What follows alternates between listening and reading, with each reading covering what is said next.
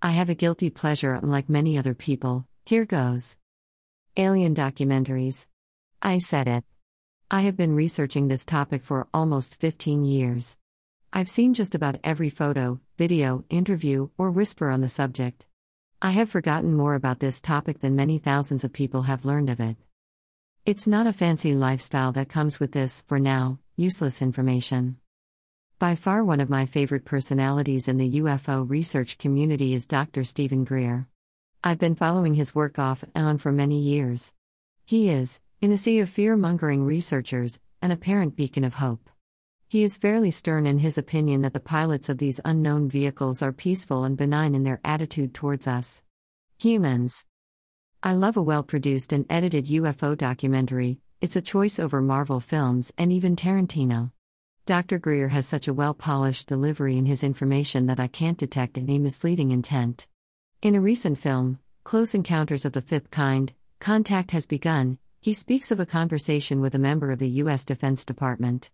The member asked Dr. Greer why he hadn't killed himself yet, because as a boy he lost his father to suicide because he had similar knowledge on the very same subject. His father killed himself because no one would believe him. Dr. Greer finished his sentence describing the encounter and immediately began to fight back tears. He wiped his face with both hands and stiffened his upper lip and said, "I've lost many team members and friends who were military and civilian. To suicide or murder. So, I guess I continue because of survivor's guilt." I was emotional. That came from his soul. He truly feels that way, and that is a tremendous thing to see, even on film. I personally am past all the "are they real or they're just the Nazis from World War II that went to the moon and Antarctica." Yep, there is a version of that which is believed by some people. They are real, but I totally understand those who say where's the evidence or prove it. I've had a handful of interesting sightings happen in Europe, the Caribbean, and the mountains in the eastern part of the US. My bigger issue here is this: why is it that some human beings wish to create a world of actual horror? The going theory on how the invasion will shape up, if you follow the Blink-182 frontman and his ex-intelligence friends, war. The aliens are probably hostile and are here to kill us, probably. Wrap your head around that. Just because human beings invade and conquer other humans, are all species like that?